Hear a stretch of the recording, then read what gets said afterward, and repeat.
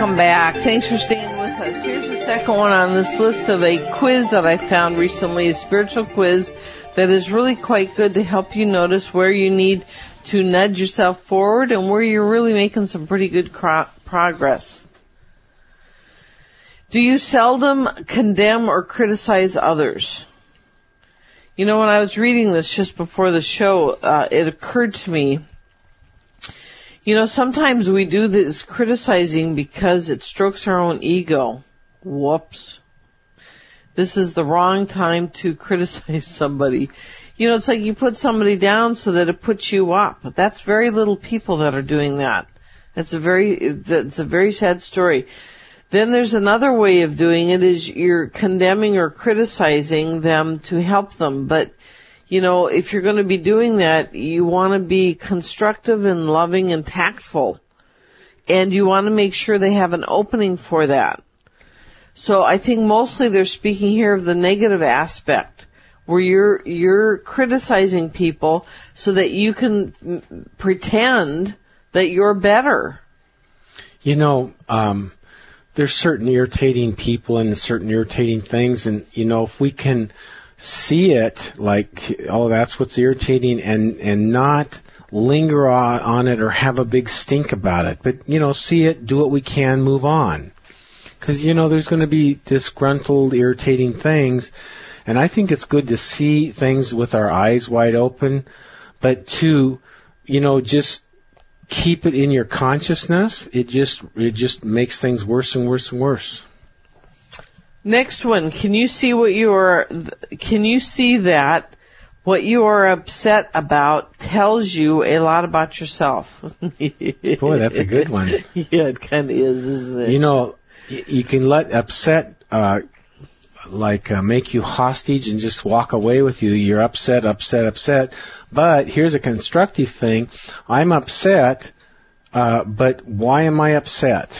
Is it because I'm out of control? Is it because somebody's walking over my space? Is it because I want to walk over their space? You know, defensiveness is often pointing to your own lesson. Like, you get angry and defensive about something, and generally speaking, it's about something that you need to go to work on yourself about and change a pattern around. And the fact that you're angry and defensive is exactly pointing to there's a problem. So if you can start using these, I mean, this would be a great list to just hang up somewhere and say, geez, I did get defensive and angry today. What was that about that I was defensive or angry about? Oh, yeah, they made some comment about the way I was dressed or the way I did something. You know, say it's because I did something too sloppy, and you go, you know what? I do things too sloppy. And I know I shouldn't, and that's why I get defensive when they say it. Defensiveness is, yes, I know I'm supposed to change that, and I haven't gotten around to it yet, or I've either been too busy or I am kind of lazy in this area.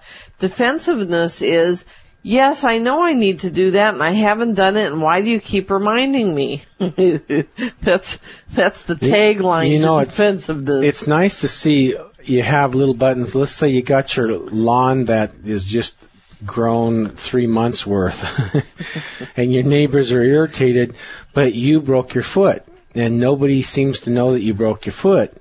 So when you get the glares or when you get the little comments, you just say, sorry, you know, my foot's just about healed. I expect in a week or two I'll get to it. You know, some people can just afford to have somebody else do it, and sometimes that works, but sometimes that doesn't work.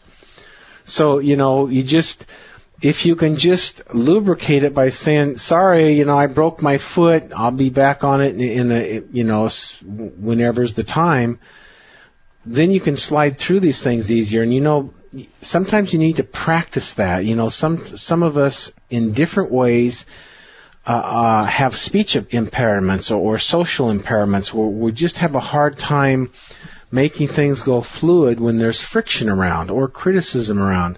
So if we can practice, you know, so-and-so next door, he always does this. Let's see, what can I do? And then you practice it and you get, yeah, that should work, and try it out. Then you can probably move past that and just sort of grease it so they get off of it, and they don't want to have you expose them, so it moves it. Remember, defensive is oh yeah, I know I need to work on that and I just haven't done it yet. So let that be a clue to you. Geez, I really need to move on it. It's surfacing in defensiveness because it's reminding you, remember, you need to work on that pattern. And let it be your guide. You're listening to Mastering Ourselves with Keith and Charmaine Amber, your spiritual lifestyle experts, helping humanity wake up one show at a time. If you'd like to give us a call, we're at 1-800-336-2225. Don't forget to go to our website, check it out, masteringourselves.com. There's CDs, a book, Steps to Enlightenment, and a spiritual quiz you can check out. Stay with us. We'll be right back.